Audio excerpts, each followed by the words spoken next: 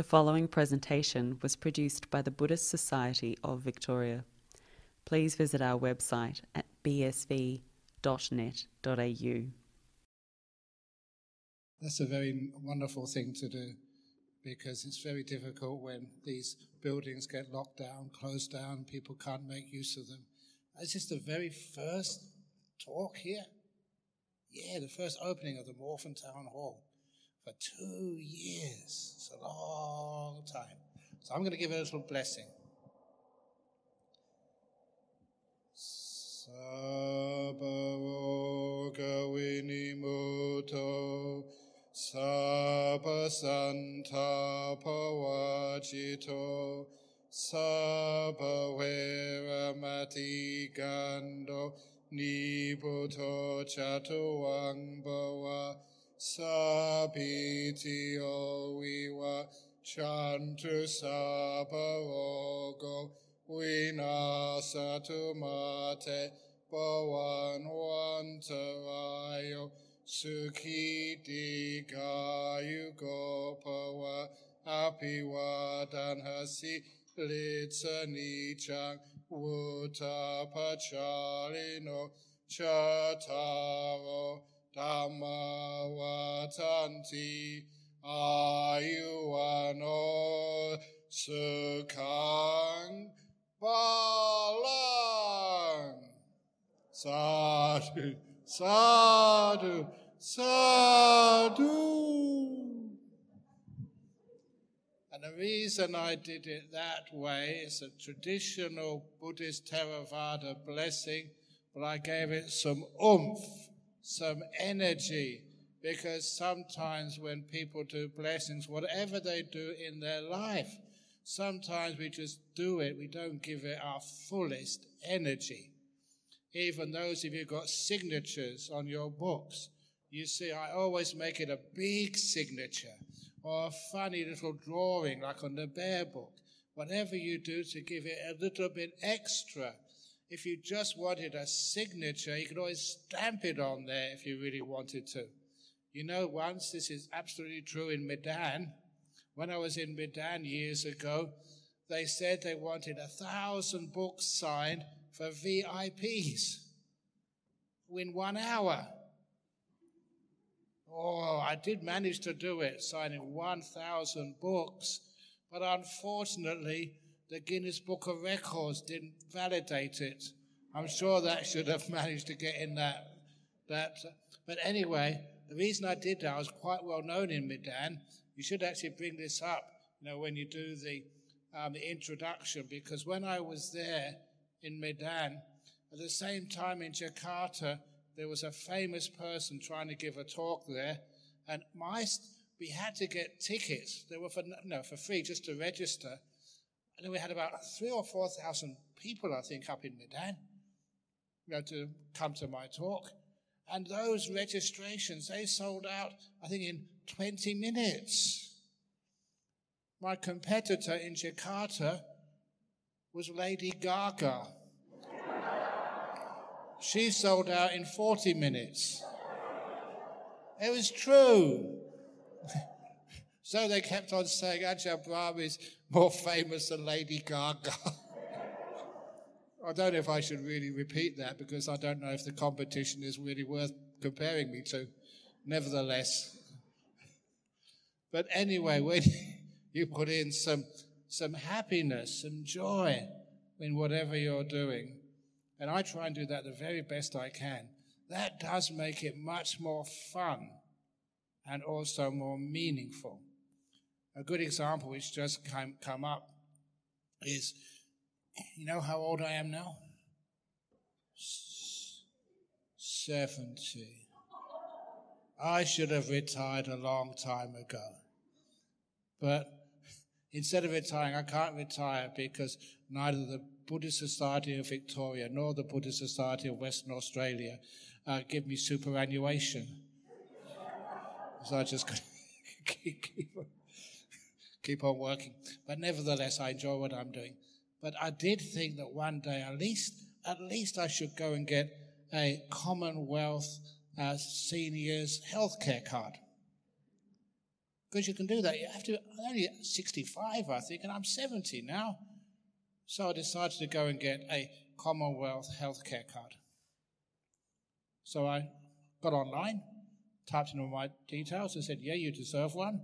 But they said, there's something these days called identity fraud. They said, you've got to come and prove who you are. I don't know why anybody would try and steal my identity. You work really hard, you don't get paid. Except in happiness. So anyway, they said you have to go to Centrelink. Does anyone here work for Centrelink? Come on, confess. So I made an appointment at Centrelink, and then they asked me, said, okay, Ajahn Brahm, our problem is you have to prove who you are. Can you prove who you are? And I said, I've been a monk for over 47 years. I've been trying to find out who I am, and all that time, and I still haven't found out the answer. You know, at Centrelink, they haven't got a sense of humour. They said, this is serious. Show us something to prove you are who you are. I said, let's see your driver's license. I haven't got a driver's license. Oh, okay. Show us your bank account. I don't have a bank account. Show us your credit card. Don't have one of those. Show us your credit agreement. I don't have one of those. Show us your rental agreement, your house ownership. Show us something. You know what they ask for next? Your marriage certificate. They actually did. Real life is more funny than what you make. I was, look, I'm a monk. I haven't been married for 47 years. I said, what? Haven't you got anything to prove who you are? I said, no. And she said to me, you don't exist. And I said, yes, the Buddha was right.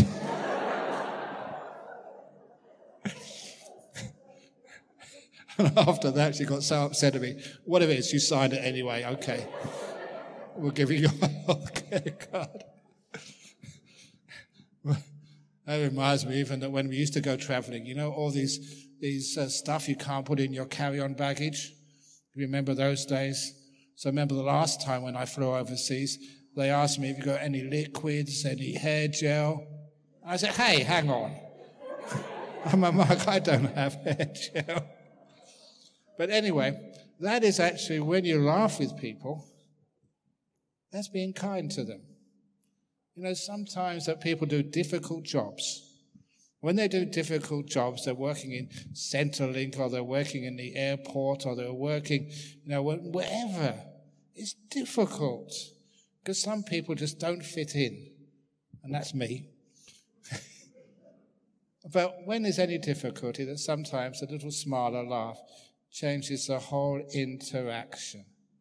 So instead of getting angry, getting upset, what does that ever do when you get angry or upset?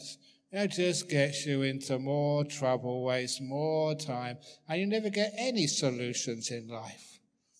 They're just over here, just coming in here. I was late coming in, 10 minutes late, signing books. But even though there was more books to sign, did I get upset at you? Did I stop you? I said, that's not how to do it. You tell other people to stop you. Get other people to do the dirty work. But anyhow, the kindness there, you can get much more interactions successfully with kindness. And the kindfulness is adding awareness, mindfulness, to the kindness. That was something which came up a long time ago in Buddhism, especially meditation, just maybe in life even. If we don't put those two words together, mindfulness and kindness, if we just have mindfulness, it gets very dull.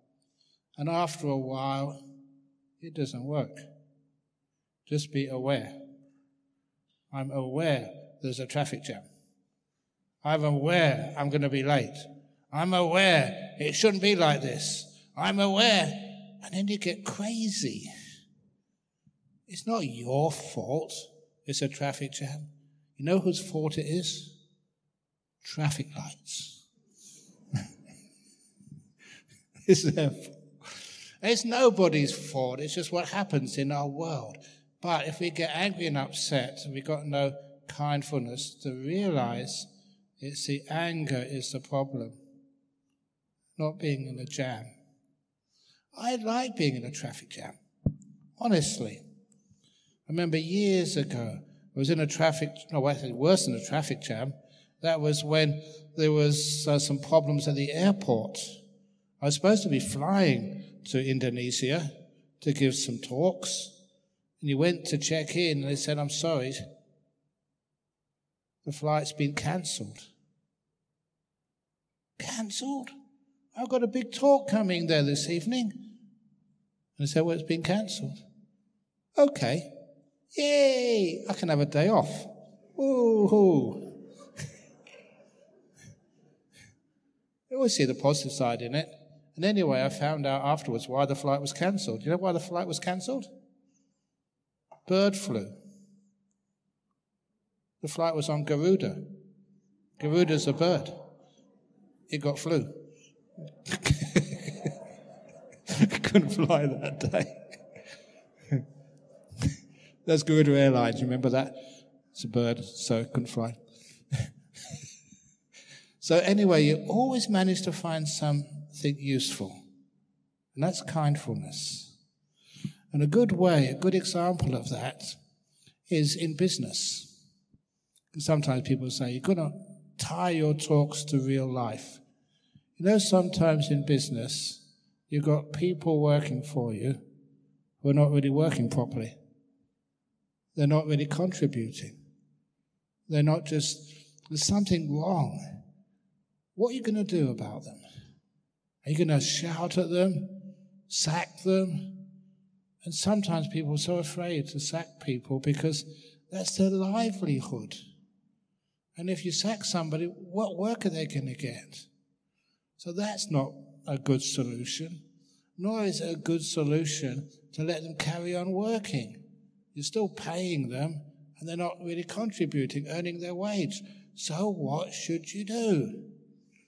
That's one of the reasons why, if somebody is working for you, but that something's up, they're not really contributing their full share of the workload, then there's something we call the sandwich method, which is how we learn how to keep kindness and mindfulness and progress in life. The sandwich method works like this.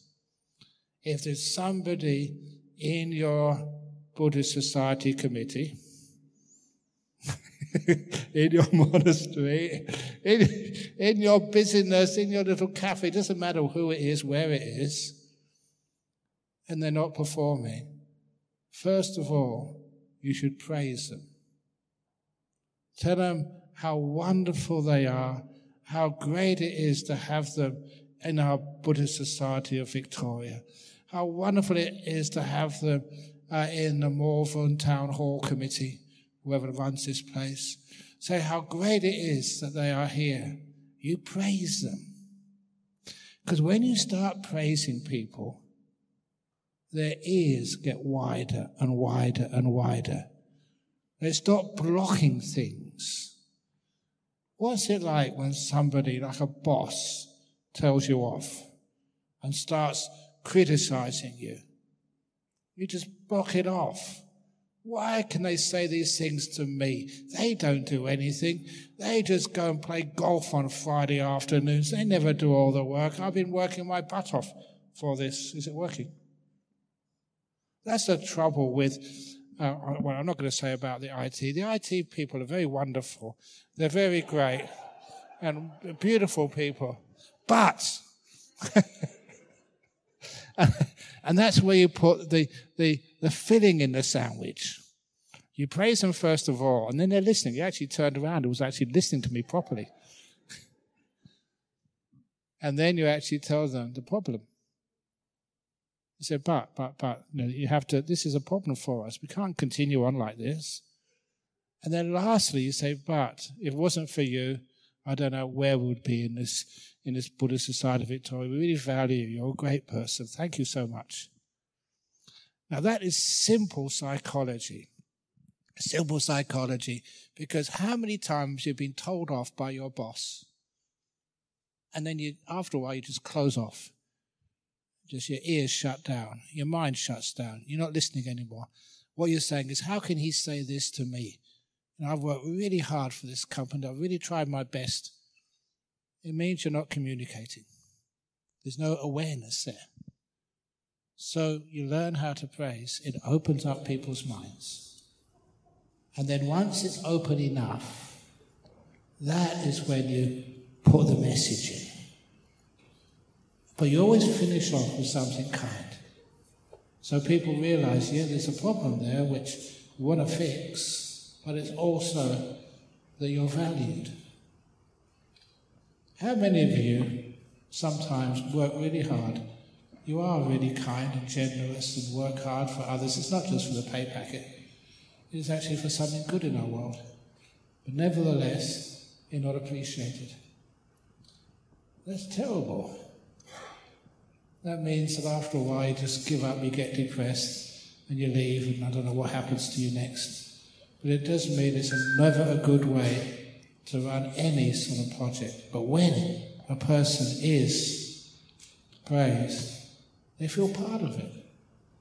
And the sandwich filling in the middle, that is where you teach people what they need to actually get better in life. So little by little, that sandwich method is a good example of kindfulness.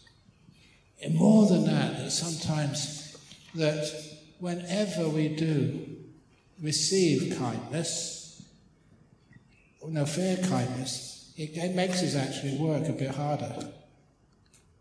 I still remember this little article years and years ago about an engineering company. They wanted to experiment a better way to run their company. And they had a very simple strategy which actually changed the way they did business. They doubled their profit, tripled their outcome, their business in 1 year. Double your profit in 1 year is a pretty good outcome. And the method they used was really simple. And that method was banning overtime. This company said no overtime is allowed. When you leave the work, you go home, you can't take any work back with you. Spend the weekends, the holidays with your family or with yourself. It's important for you. And because of that, the people working in that company, they started to become healthier. They started to spend time with their family. Maybe their children needed their parents for that weekend. I don't know, when I was in Singapore once a few years ago, there was this tragedy. A young boy committed suicide, jumped off one of the balconies of one of the high-rise flats. And what was really tragic was his suicide note, which said, "I just wanted to spend more time with my mum and dad." Ooh. I think you can understand that. And why don't we make that more important? Spending time with one another. So this company allowed that to happen. You spend time with your family, especially on the weekends. Don't take work back. Which meant they had more time to relax, rest. They were being kindful to their own body, kindful to their family, and kindful to their lives, which meant that they were healthier They wanted to work harder for the company while they were at the work. How many times have you worked somewhere and you haven't really given it 400% effort? Look at me. I think many of you have known me for a long time. I do give a lot of effort to whatever I have to do. I don't need to be in Buddhist Society of Victoria. I'm already looking after the Buddhist Society of Western Australia and the Australian Sangha Association and the latest spiritual director of Buddhist Society, Cambodian Society over in Perth, and the Buddhist Fellowship in Singapore, and the Brahm Centre in Colombo, and the Brahm, another meditation centre in Singapore, and the spiritual advisor of the Buddhist Gem Fellowship in Malaysia, and there's a few others I think I missed out. Oh yeah, and the Bhikkhuni monastery in England. I'm the chair of the trustees. Ooh. I don't have to do any more. Can I retire? No, she's shaking her head. This is the president of the Buddhist Society of Victoria in the front. That's why she's in the front seat. Actually, joining up to being the president of the Buddhist Society of Victoria or something, or join the committee is really, really a good thing to do. Not only you get lots of merit, you also get the front seats. You also get free parking, VIP parking if you come here. It's a really good idea. Anyway, and you also get to sit and talk with Ajahn Brahm and any other VIP who comes. Some years ago we were doing a big conference in Perth, and so I thought, why don't we invite somebody really famous to get more people to come onto the seats? And so I, with the committee, I said, let's invite to Australia Richard Gere. Richard Gere is a Buddhist, yeah? And so I said, let's invite Richard Gere. They said, we can't afford it. I said, simple. If he comes for 2 or 3 days, I don't know how many thousands of dollars it will cost, but we'll auction off who will drive him from his hotel to our Buddhist Society for the talks, and who will drive him back again to the highest bidder. I said, wow, that means that we'll easily pay off. Would you like to have Richard Gere in your car? One or two people said yes. So I said that was my plan, of course. Couldn't even get close to him to invite him, but it was a good idea. But anyway, this particular this company, they doubled their profits in 1 year. One of the reasons was that people didn't want to leave. They didn't want to leave the company when the company treated them so well. I don't know where you work. If you work in a company in which you do feel that you're valued, that the bosses are kind to you, they practice kindfulness to you, would you like to carry on working for them? A lot of times, over here in Buddhist Society of Victoria, we don't have that many monks and nuns. I've got heaps of them over in Perth. I think the last time I left was 25 monks. And I sent quite a few of them over here already. Why? And honestly, one of the reasons is because I make sure that the kindness is an important part of me managing that place. People are in troubles, they want to go visit their family. Some of their parents getting old, need to be in old people's homes, or whatever. The kindfulness is such a valuable way of dealing with life, and people come to the monasteries, the temple, our Buddhist centres, and they feel that someone is being kind to them, and valuing them, and looking at them, and not judging them. Do you have problems in this life? Are you perfect? Of Of course not. We all have problems and difficulties. And so when you get someone who can listen to you and hear you, maybe you don't have solutions, but at least you have a friend, someone who cares for you. Very recently in Perth, just before I left, there was a tragedy. Suicide. Father killed the 2 children and suicided himself. How do you feel? As soon as you say that, sometimes people, oh, this is really awful stuff. Some of you know the gentleman. But kindfulness can deal with a problem like that in a very beautiful way.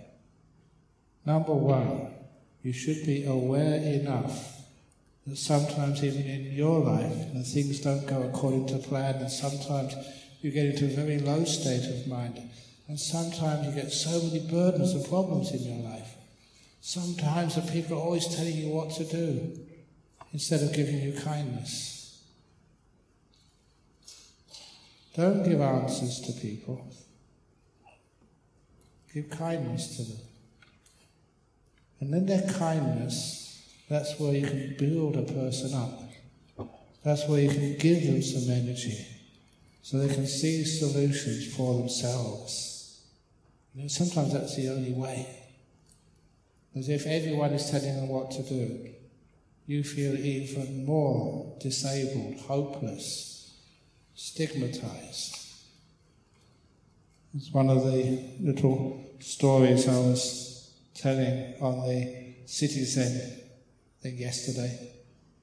That was just giving talks to groups of it was mentally disabled people. I paused there because I don't like ever saying the word disabled. Sometimes, have you noticed that in your life? If it's somebody close to you, somebody like a family friend or even just brother or sister, you say disabled, but you look a bit further, deeper into them, and they've got some abilities, different ways of doing things, different ways of looking at life, which are sometimes even more superior. And I don't like the word disabled anymore. Different, yeah. But why we keep judging people? You are disabled, you are not. One of the places that came from was when, as a young man, as a young monk, when I first came to Australia. And I had much more time. And one of the things I used to do was go to visit prisons. Prisons were great. You had a captive audience. Oh, come on. It's okay to laugh at my stupid jokes. And one of the monks said that this happened to them recently, but this happened to me about 37 years ago when I went to one of these jails. I know that in those times the prisons had about 110 prisoners in the whole prison, small prison in Bunbury in the south of Western Australia. And about 105 prisoners came to my class. They were packed in the room. And I thought, wow, I never realized that people who were in prison were so spiritual. Until, in the middle of the talk, one of the prisoners stood up and said, "Can I ask a question?" Now, these prisoners were huge. They're like Goliaths, scars all over them, really big shoulders. When anybody that big stands up to you, you always say, "Yes, sir, what question do you want to ask?" Well, he could have wasted me so easily. And he was the one who asked, "Is it true that through meditation," which is what I was teaching there, through meditation, you can learn how to fly over walls? And this is not, I didn't make this up, this was true. I burst out laughing. And when I told him, look, it is possible, but it takes a lot of training, maybe 7, 8, 20 years. You've got to have some basic skills as well. And the next week when I went in there again, only 3 people turned up. Honest. But nevertheless, those prisoners would always come to my talks.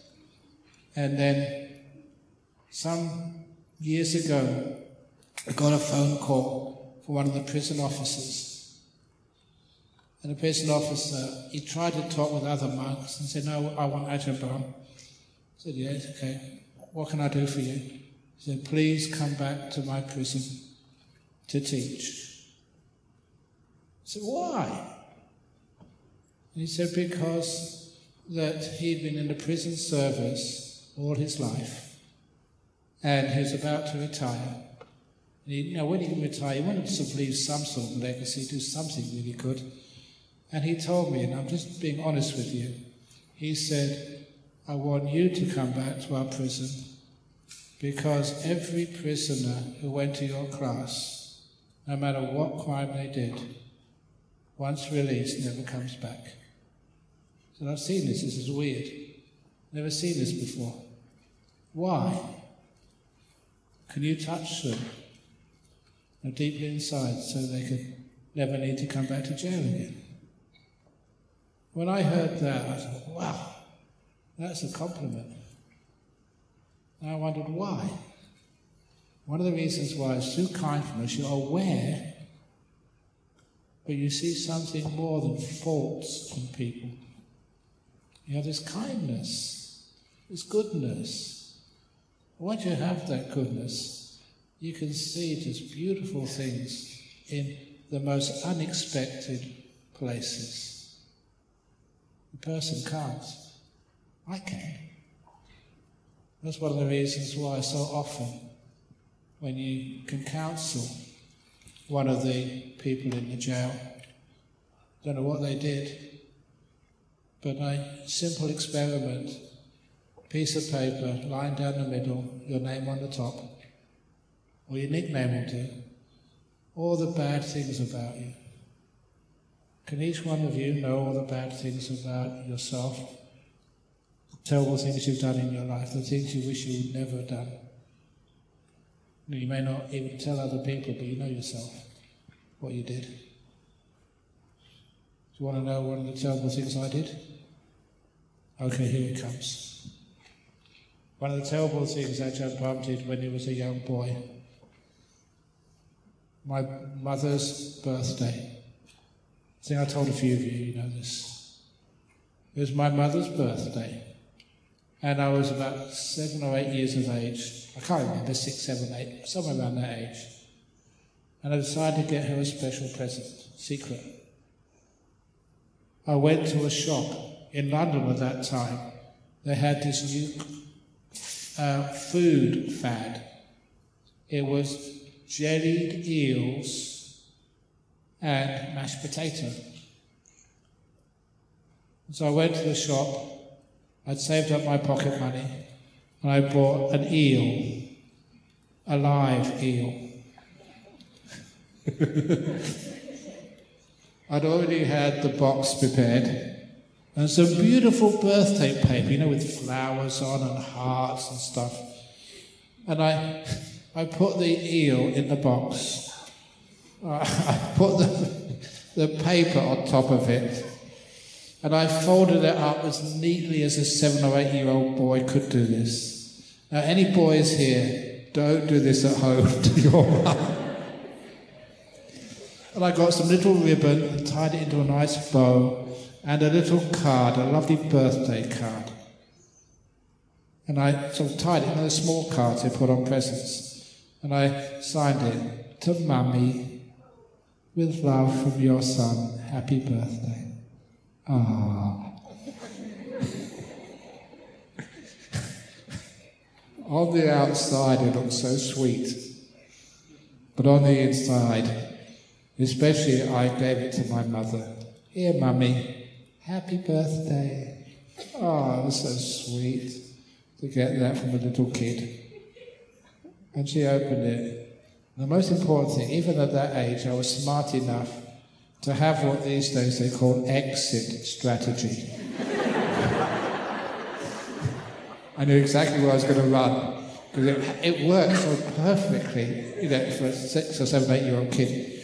When she opened the box, she was so excited and so sweet. Oh, your little kid has got your nice birthday present all by himself. Oh, so lovely. And then as soon as she opened the box, the eel, it just came up all by itself and just looked at my mum. She screamed. I didn't know what happened next because I was running. I figured out the place I was going to hide. And then afterwards, I went up to Mum, sorry Mum, I said, oh, okay. It was wonderful that she was kind enough to actually... But I let her calm down first. Well, at least I knew that one. You don't sort of say sorry straight away. You wait.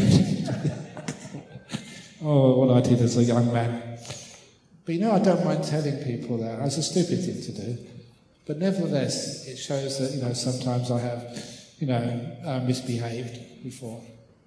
But the kindness which I got from my mum, the kindness which she showed me, was that if anybody else in that position, just because I did a stupid thing, doesn't mean I'm a stupid kid. And that's just like the people I went to see in prisons. I gave them kindfulness. I was aware they'd done some terrible things. When I saw them, I'd realised they'd done many other things as well. So I remember this one prisoner. He said, oh, he's terrible through and through. Got no good qualities at all, he said. And I gave him that piece of paper, name at the top, the left-hand side of the line, in the middle of the paper. All the bad things you've done. He filled out that side very quickly. On the right-hand side of that line, all the good things you've done. He said, I haven't done any good things. Yes, you have. He said, no, you don't know me, Ajahn Brahm. I'm a terrible person. He said, the other prisoners told me that you take care of the prison cat. Well, yeah, but that's nothing. Put down on the top, gave the cat a saucer of milk. That's a nice, kind thing to do. So that's what he did. He wrote down, gave cat a saucer of milk. What else did you do for that poor cat? Oh, I saved it some fish from my lunch. Put that down. Put something else down. Put something else down. Once it was almost like the dam wall had broken. He came out with all these other kind things which he'd done, even just that day. And when he filled out the right side of the paper, I showed it to him. Look, before you thought you hadn't done any good things at all, but you have. Why is it we block out the kind, good things in our life, and we just look at the bad things in our life? Kindfulness, you're mindful, kind of the beautiful qualities inside of yourself. That's what I did with the prisoners. They realised they weren't as bad as they thought. And one of the examples of that, there was a prisoner in our local jail, in there for I don't know how many years, for murder. It's a pretty serious crime, it caused a lot of pain for so many people in that family. After he heard me speak and got a copy of that book, Opening the Door of Your Heart. For those of you who know the story, the first story in Opening the Door of Your Heart, the 2 bad bricks in the wall, he got it. He said, it was only 2 murders. Only 2 murders. He was going around the prison saying, only 2 murders. So many other people he didn't murder. Now, that was an extreme case, but seeing it like that changed his life. You couldn't undo those murders. What you could do, get a person who could, once he was free of that jail, he'd come out, he could have a life, and be good, and be kind, and do a lot of really wonderful things in his life. What would you rather have? A person who believes they're a murderer, or a person who understands and learns? Why he did that, I'm not sure. He never needs to do it again. He doesn't need to go back. That's how we do the kindfulness. Little by little, you can do that to yourself. How many bad things have you done in your life? I already said one. Now, it was only one eel I gave my mum. And I never did it again. I love my mum very much. Little by little, you learn what kindfulness is. You're not just aware of yourself, your behaviour, your life, your friends, what you've done, what you haven't done. You learn from those, and you grow from them. Become better people. So just like, this is for those Buddhists here, when you're free of the jail, you never need to go back again. When you're finished with this life, you learn enough, you never need to get reborn in this human realm. You've finished. You've learned. Little things like that start to show you how many of the things which I say, I think are just jokes, or just like some people said, just pop Buddhism. Very fun to listen to, but not deep. They're incredibly deep. Open the door of your heart is how I meditate. Open the door of my heart to whatever's happening right now. Be peaceful with it. You don't control it. I'm just going to finish off with a classic story, but it fits so well. Because I've been a monk for such a long time, you get to know people for a long time. I've known some of you for such a long time. And I remember some of the people who go to the classes over in Perth, that's where I spent most of my life. Known them since they were kids. Now they're grown up. Now they've sort of got their own kids, and their own kids got kids themselves now, got grandkids. It makes me really feel old. But nevertheless, I don't mind feeling old. I can't get any. Actually, I did get the Commonwealth Health card in the end. But nevertheless, this kid came to me. It knew his parents. His parents were wonderful. He was a psychiatrist. She was a doctor. They were Sri Lankan, both of them. Their son grew up in Perth. Very smart kid. Became a doctor. You know how much work it is to get a medical degree? In his first year as a doctor, he came to see me before he went to see his parents. So he can't do the job any longer. He has to resign and find another career. And straight away my first feeling was that, why waste all that hard work you've done? You've passed all your exams, done your degrees, you've got your PhD as a doctor. Can't you actually just carry on? And he said no.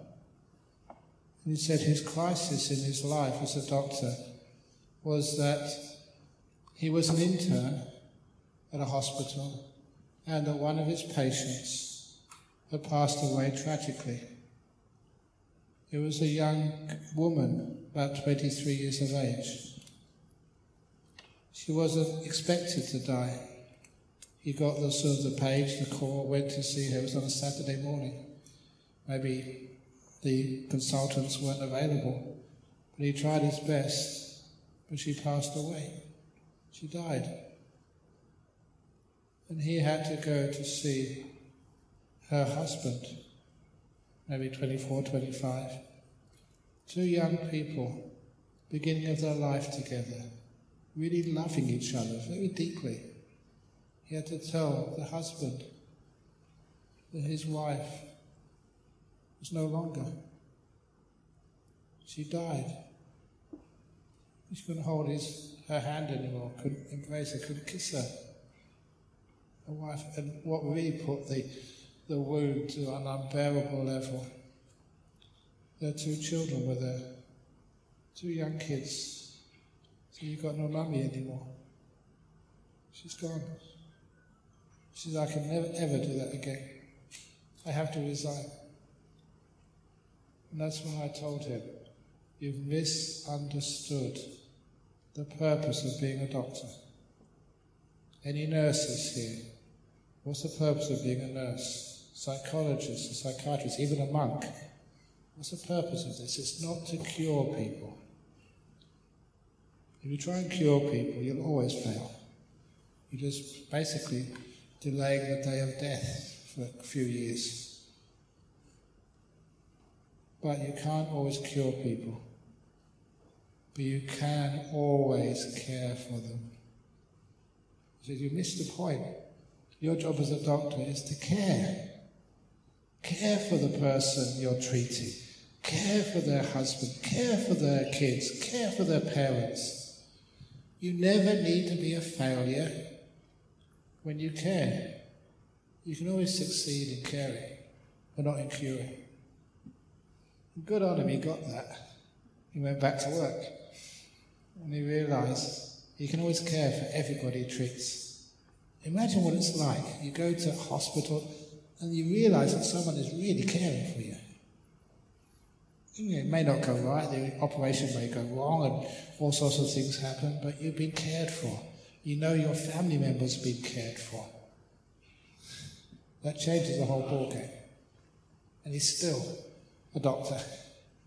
Not only that, you ask, and many of you know, one of the monks over in NBM, Venerable Mudito, Ajahn Mudito over there, ask him, he had this terrible gut condition. We found out he was passing blood. That's really dangerous. So he said, you've got to get a sort of a doctor to test out, it could be cancer, colon cancer.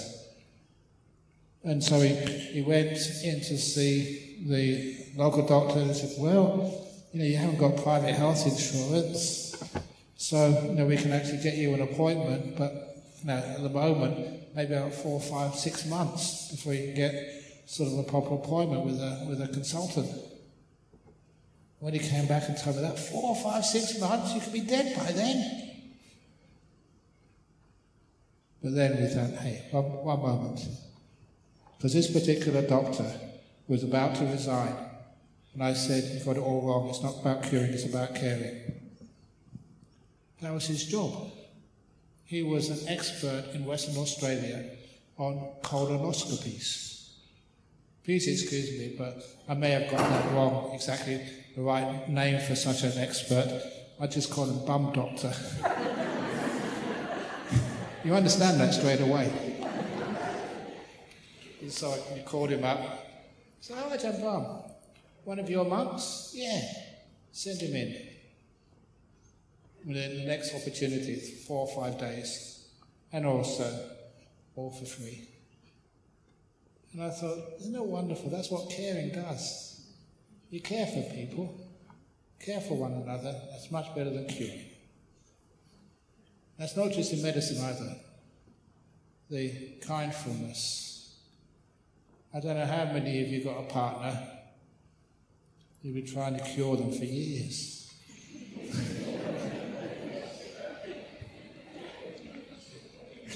Forget it. Don't try and cure them.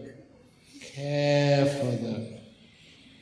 Caring is much easier, and it works. And just like I was not trying to cure the prisoners in the jail, but caring for them, pointing out their goodness. That's why when those prisoners left jail, they never came back again into jail. That's how you solve problems, with kindfulness. Thank you for listening. I have now gone 5 minutes over. I hope you'll forgive me because you practice kindfulness. Just like I do. Okay. Okay, thank you so much for the inspiring talk, Ajahn. So now is Q&A session. If anyone wants to ask questions to Ajahn, please come to the microphone over there. Oh, we've got one coming up straight away. Yes. Perfect. Excellent. Hello. Thanks for your talk, Ajahn Brahm. Really inspiring. So thank you very much. Thank you. Okay, next question. Let's quit while we're ahead. No, go on. This is my first time at a BSB event, and I'm really intrigued by this kindfulness principle that you're talking about. And as you're talking, it's resonating with a couple of themes that are going on right now for me, particularly related to my work. And I find that the work's a place that I spend a lot of time. And we've been in lockdown for a while here in Melbourne. Now we're coming out, the world's opening up. I'm spending a lot more time at the workplace these days. And something that's becoming apparent to me as I practice more is that some of the leaders at the place that I work are becoming a bit more aware that perhaps some of their beliefs and behaviours are a little bit narrow and a bit conservative. And they seem to be of the opinion that there's no place for compassion in this world, and that aggression is superior. I was pretty taken aback when I heard this recently. I was just curious to hear your thoughts on interacting kindfully and with intention of kindfulness with people that are of that opinion that aggression is superior to everything else. Thanks. Okay. I remember telling this story last night. There's one of the followers over in Sydney, Julie, her name was. She'd just given birth to her first kid, Holly. And she was in the fashion business. And she was trying to negotiate a very big contract which would actually open up her business with a company in London. And so she got the call from this company the last moment, come to London, we're ready to sign your contract. So she talked it over with her husband and said, you can't miss the opportunity. She got a ticket and put her little baby in the hands of her husband. And she thought, any of you who've had a baby, you notice how it really hurts to leave them. But she just did it. When she landed, when she got to Heathrow, she got to a hotel quickly, just showered and went straight to the boardroom of this company to try and get that contract signed. What happened next was she got into the boardroom. The directors were there, but not the boss. And so the director said, you wasted your time. Go back to your hotel. Go back to Sydney. There's no way in the world the boss is going to sign this contract today. He's in a really bad mood. She said, no, I'm going to stay. Suit yourself. So she sat down in a corner, crossed her legs, and did a bit of metta meditation, which is kindfulness meditation. And about 5 minutes later, the boss came in. Who is that? In my boardroom, what did she think she was doing? But much worse than that, because I've had no practice getting fierce or getting angry. But you can imagine what it's like. And then, the boss was scowling at her. And then Julie just got up. She'd just done 10 minutes of meditation. And just came up and just looked the boss in the eye. The boss was about to eat her. And she said to this boss, you have such beautiful blue eyes, like my baby Holly back in Sydney. When you shout at people, and you've got a lot of power, like a big boss, a CEO of a big company, you would think that the person would never actually praise you for your beautiful blue eyes. But Julie did that. And she said that the boss, his face, just first of all was so confused. He'd never seen this before. And then afterwards, it softened. And then he smiled and said, I've got beautiful blue eyes. And he signed the contract. And she was so relieved, and she tried to go home to take a rest. She just arrived from a long flight. But the directors wouldn't let her. The boss left the room. The directors encircled her. This is what she told me. And they wouldn't let her leave until she explained how the heck did she do that. I've never seen that before. This is how it works. They may not give kindness to you, but you can give kindness to them. And they see its power. Little by little. And it's not, she didn't just get a big boost for her company. She taught other people different ways to do business. Can't we actually work together? We can do so much more when we work together, rather than working against one another. I don't know any people from Germany here? But anyway, this one guy came over from the time before the wall came down, when it was West Germany and East Germany. And he said that when he first came to Australia, he got married over here. And he said that people said, oh, West Germany, one of the best economies in the world because German people work so hard. I said, no, we don't work hard. We work much harder here in Australia. But he said, in Germany, we've all learned how to work in the same direction. In Australia, we all work like this, against each other. There's no way to run an economy, to run a business. Imagine running a footy team. Imagine all the people who played for a football team all tackled each other instead of the other team. Who would you get? That's what happens in business, in a company, in an office. I'm a monk. I know that. We decide to work together. Much more powerful. Okay. Thank you for allowing me to talk too long. Another question? Okay, who gets the front first of all? Who's going to come on? Get together. Who is it? I'm my money's on the girl. No, the guy. Very good. Yeah, go on. Thank you, Ajahn, for coming Melbourne to teach us. And I'm from Tibet. My name is Lok from Tibet. Very good. And I'm a social worker. Very good. So I often listen to your teaching through the YouTube because it's very useful. Because I find it's very hard to support, clients and not bring their misery to home. So we are human beings. It's hard to say that, oh, it doesn't affect me. It does. And so recently the war in Russia attacked Ukrainian people. That bring all the lots of trauma that Tibetan people experienced under Chinese occupation. And I kind of feel like nobody helped Tibet. That's why we lost the country. So nobody helping Ukraine. So kind of history is repeating and make me very upset and also angry, and sometimes watch the news until 12:30 and I can't sleep.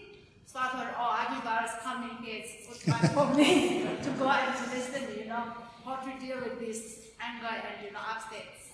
Yeah. First of all, I always think that you lost your country. You haven't lost the country. There's always good things which happen when these politicians mess around. If maybe that hadn't happened in Tibet, we wouldn't have had the Dalai Lama, His Holiness the Dalai Lama, coming over to the West. We wouldn't have you coming over to Melbourne.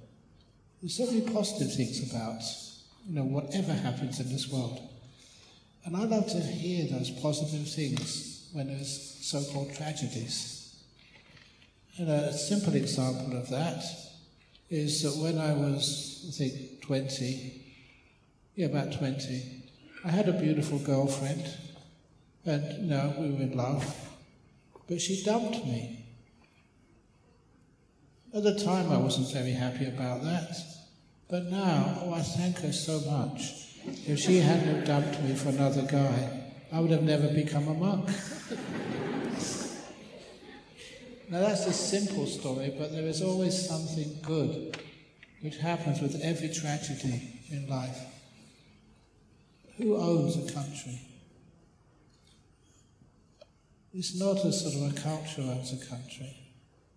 It's people do. And the more people we can sort of embrace in this country, the more people we can embrace in every country. It'd be wonderful, Ukrainian people. There'll be refugees. It's a tragedy, it hurts. But many of them will find a life in other places. And who knows, there's many right now, people over in Ukraine and in Russia. I don't know why people do these things, but it doesn't really help if we hate each other. Instead, we have this beautiful thing in Melbourne called the AFL. I don't mean football. I mean acknowledge, forgive, learn or let go. We grow from these tragedies in life. But you know that even in the Vietnam Wars, there's many people from Vietnam here. If we didn't have the Vietnam Wars, there would be so many wonderful Buddhists here in Australia. Many wonderful Cambodian people. There's always beautiful parts. Unfortunately, over in Western Australia we have bushfires.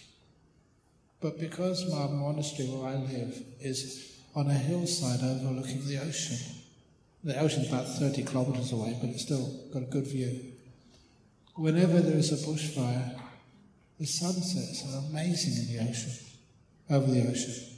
You do need the smoke from the fires to actually spread the golds and the crimsons of the sunset over the horizon. You ever notice there's always beauty in tragedy? Unfortunately, the news only shows the tragedies, never the heroics. That comes later. The beautiful thing is when a Russian saves a Ukrainian. It says, enough with war. That happens. It's beautiful when you see that. Okay, see the positive side of things. Okay. Okay. Good to see you, Brahm. Actually, I've been listening to your talk and practicing for a while. This is about kindness. I find out, like, when you're extremely kind to someone, and when you extremely respect someone, especially in the workplace, they're sort of scared of it. I'm not sure scared is the right word, but they feel uncomfortable. It's a bit hard to interact with them, and it takes time. I'm not sure what I'm missing here. That's the question. Thank you. It is. It's the same as when a prisoner is released from jail. They're afraid of freedom. So a lot of time it's still worth doing. It doesn't matter how long it takes. It's worth it to create a beautiful world. We keep on trying to do the better rather than just say, it takes too long. So just keep on giving that kindness there. It's worthwhile.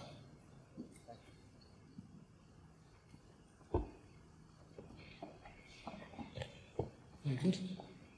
Venerable Ajahn Brahm, thank you very much for all your teaching. As a lay person, we always tend to take more than give. And we will try to be balanced and follow the middle path. So we want to give more, try to give more. But when I think of you, the great Ajahn Brahm always give, and I believe that you somehow either find a loophole or something because you will not violate the middle path. I can't figure out how. Yet, I hope that my logic is correct. Somehow you should give and you should take somewhere. So can you please enlighten me? Yes. Thank you. Well, I do a lot of giving, but look how much I take here. And this is, where is this? This is my middle. This is the middle way.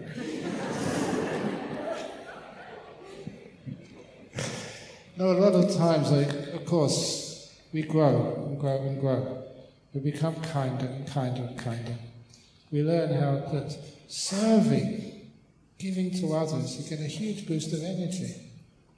Every time, last Saturday, we had a big, I don't know what you call it, but a big ceremony down in Newbury, and people really enjoyed themselves. They didn't get anything out of it. They drove such a long way and they gave so much, and they helped clean up, giving, giving, giving, giving. And of course I was there too, giving. I found out in my life as a monk, I can't give money, but I can give my... Look, this is Sri Lankan temple over in Singapore. I hope they still kept this. When I went to visit their temple many years ago, and after showing me around, they gave me, said, sign the visitor's book. You're a well-known monk, please sign visitor's book. So I picked up the book and I put my name, the address, and then the next thing to sign is how much. I got the wrong book. It was a donation book. And I couldn't sort of scratch out my name or just, it was too far gone for that, so what should I do? So then I put down, I actually wrote this inspiration came, and I wrote down how much I'm going to give to the Sri Lankan temple in Singapore. And I wrote down the 2 words, my life. And I love that. That's what I've done. You give your life. So the BSV, to NBN, BSWA, BS this and BS that.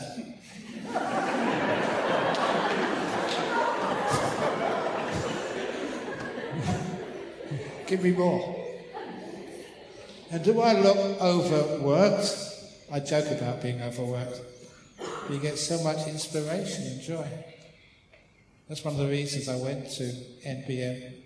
The first time I was seeing stage 1 of the project over there, really inspiring. And all I did there was just on my last birthday, 70th birthday, we raised some money for everything. We raised a lot of money there. And that really blew me away, not my money. I haven't got any. But just give. And actually, how much did we actually raise on my birthday? 2.6 what? $2.6? 2.6 million Australian dollars on that occasion. I've never had that money. I only worked for 5 shillings or £1. I remember working my butt off when I was a young man for £1. That's on one day. 2.6 million. That's incredible. Why? Giving, serving, whichever way you can. That gives you so much happiness and joy. It's not for me. I didn't receive a cent of that. In fact, that morning, I decided I'm going to fast that day.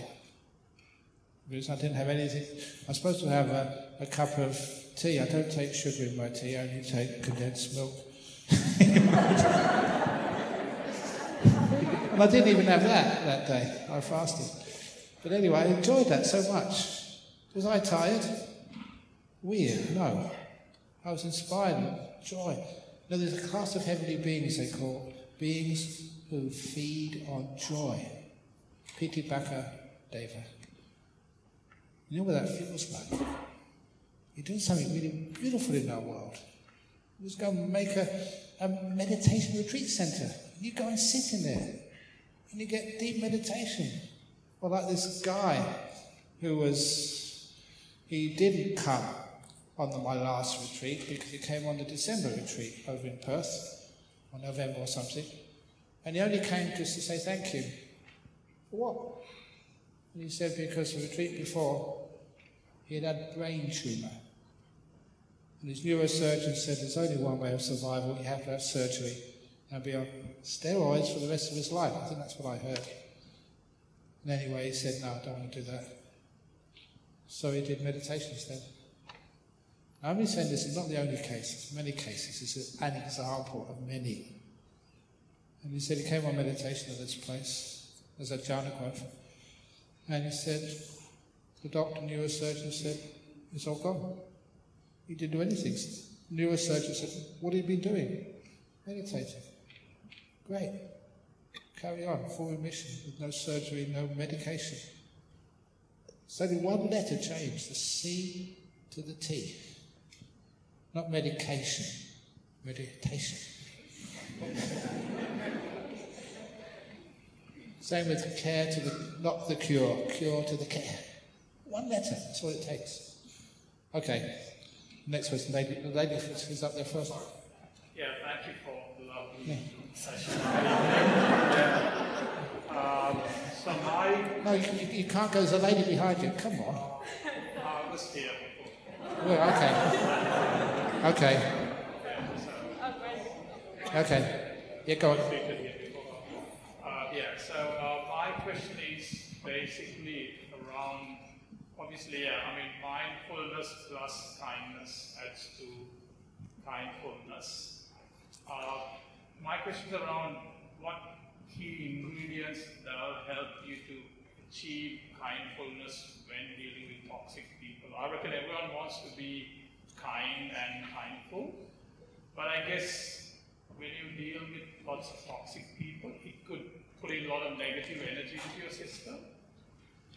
In turn, do you sort of give in to those sort of thoughts, or how do you counter those, and what's the key ingredient in your opinion, how to counter it? I reckon if all of us can be kind to each other, the world is going to be a different place. That's what we are all after. So what's the sort of key ingredient in your opinion that could help us to achieve being kind to people, even if you face a toxic situation? Well, first of all, again, a long time people have been using that word toxic people. I don't take that. Because imagine some of those people, and they're called toxic. They're not toxic people. They may be toxic today. They may be just disturbed at the present moment, but they're not always toxic. Some of those people have some really, really difficult lives, and you see them afterwards, and they're brilliant people. So, how to deal with people who behave in a toxic way right now? See beyond that toxicity. See their good qualities. Just like that toxic boss who was told by Julie, you've got beautiful blue eyes. She could do that because she had the stillness and the peace of just 10 or 15 minutes of meditation. Why I could be with prisoners who were rapists against guys, and I was a guy. It was a dangerous situation, but I felt so safe in there, simply because I'd given that kindness for such a long time, and these were my friends. I felt protected. So often in this world, we can judge, and what we judge another person, that is how they behave to us. If you look at a person and say that's a toxic person, they become a toxic person. I look upon people and say that's my friend. And they become friends. Even animals like snakes. Many times over, especially in Thailand, you've had snakes crawling up you, treading on snakes with bare feet. They would never bite. I would apologise if I hurt them, but I usually was mindful enough to jump before they jumped. And you had compassion, they would never harm you. And the same with even tarantulas. Over in Thailand, the tarantulas would be up in the bare rafters of the huts. On the hot weather, they would fall on you. I had bare-chested, it was too hot to wear the upper robe. I had something down below, and they'd fall on you. Tarantulas, big ones. They go over my chest. I loved that. It was tickly. And they could never bite you because you were kind to them. So when your kindness increases, many toxic people put in jail. And I went to visit them. And they weren't toxic at all. We knew how to relate to them. If you kick a spider, the spider will bite you. But if you're kind to it, one of the monks, sorry for going over time, but this is a great story. He's still alive over time. Many of you know Ajahn Ganha. Too old to come over here now. But he was the one meditating in a jungle, and a king cobra came up to him. In that part of Thailand, the northeast, any people from the Isan here? Northeast of Thailand? They were called the one-step snake. That was their nickname. They're called one-step snake because if they bit you, that's all you had. One step, dead. Highly toxic. The snake came up to him. Put up its head. He was meditating, sitting in the jungle floor. Opened its hood.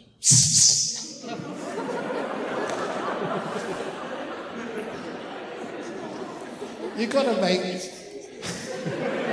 the talks interesting. Make people up. So, what would you do? Well, this monk did. There was 3 or 4 other monks there meditating as well. They had their eyes open by this time. This monk put up his hand and patted the king cobra on the head, saying in Thai, "Thank you for visiting me." The tiger snake, not the tiger snake, the king cobra never bit him at all, but afterwards just went away. When Ajahn Ganha came to Bodhinyana Monastery in Serpentine, Western Australia, we hadn't built our main hall yet. The plans were in the local council for approval. So the mayor came to check us out, came to visit. The mayor was a local farmer. He was probably fatter than I am. He was wearing a shirt and a suit. You could see the buttons in the jacket were almost coming apart. It was an official visit, the mayor. And before I could stop Ajahn Ganha saw him, went right up to him and started rubbing his belly.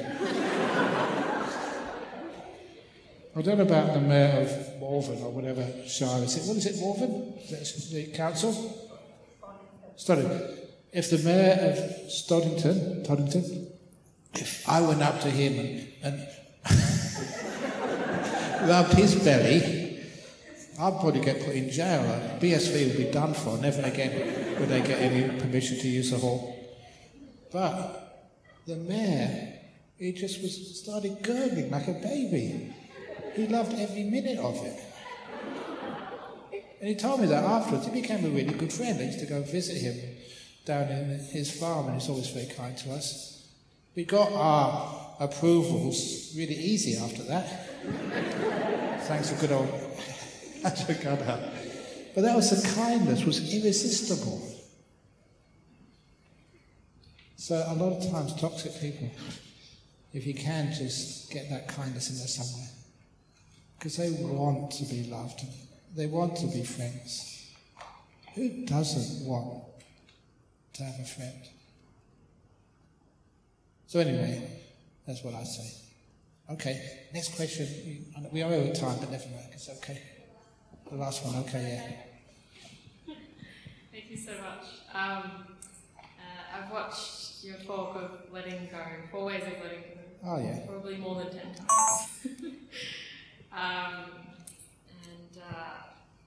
Something I am struggling to let go of is the turmoil I have with my brother, trying to care for him when he doesn't care for himself. Probably somewhat like a prisoner. He's quite captivated in his own suffering, and it's very difficult to hold space for him. Yes, I was just wondering if you could speak to working with kindness with someone so rooted in my own conditioning, my upbringing, that, working with triggers and habitual behaviours and things like that. Yeah, I've noticed this many times when a monk's mother or brother or father has come to see them. And you cannot teach them. I could not teach my own mother about meditation or anything. Other monks could, but I couldn't. Because imagine, you grow up together, and a mother had been teaching me ever since I was tiny. There's no way I could do that. And I also remember that was the same with Venerable Sariputta, who was the wisest monk next to the Buddha. And Sariputta was trying his whole life to teach his mum, but she just wouldn't listen to him. Every time he went to visit, his mum would say to him, "Haven't you got a proper job yet?" Going around just a bald-headed beggar or something like that. And he realised that you can't teach people who are so close to you. That has to be somebody else who does that teaching. So you can reinforce the teaching, but the main help for your brother, if in difficult situations, has to be another therapist. And you will listen to them much better. And as for you, you're trying your very best. Remember, you're caring for him, not trying to cure him. And saying, well, you're my brother, door my heart's open to you the rest of your life. You don't have to treat me well. I just love you anyway. It doesn't matter what happens, I'm still your sister, and I love you, that's it. Keep it simple, okay.